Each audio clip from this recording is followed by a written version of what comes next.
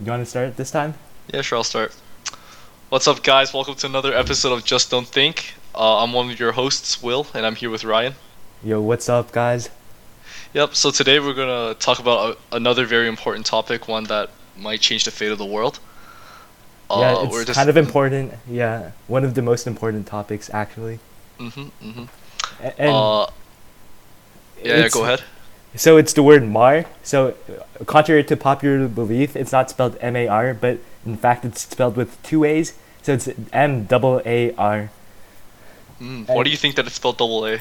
Because I think it kind of got confusing when you compared it to the word Mars, like the chocolate bar. Oh, I So see. they so they wanted a way to like differentiate the two important terms.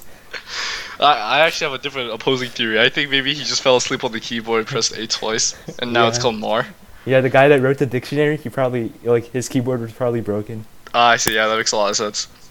So, well, I think we need to get down to the definition because I think that's what everyone here is here for. Mhm. So, today it's a noun again, and it's a geology term. So Will knows everything about Mar because did you know that he went to school for geology, didn't you?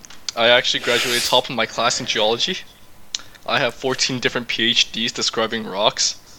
So Ye- I feel like Yeah. So I guess you want to wrap up, Will, again.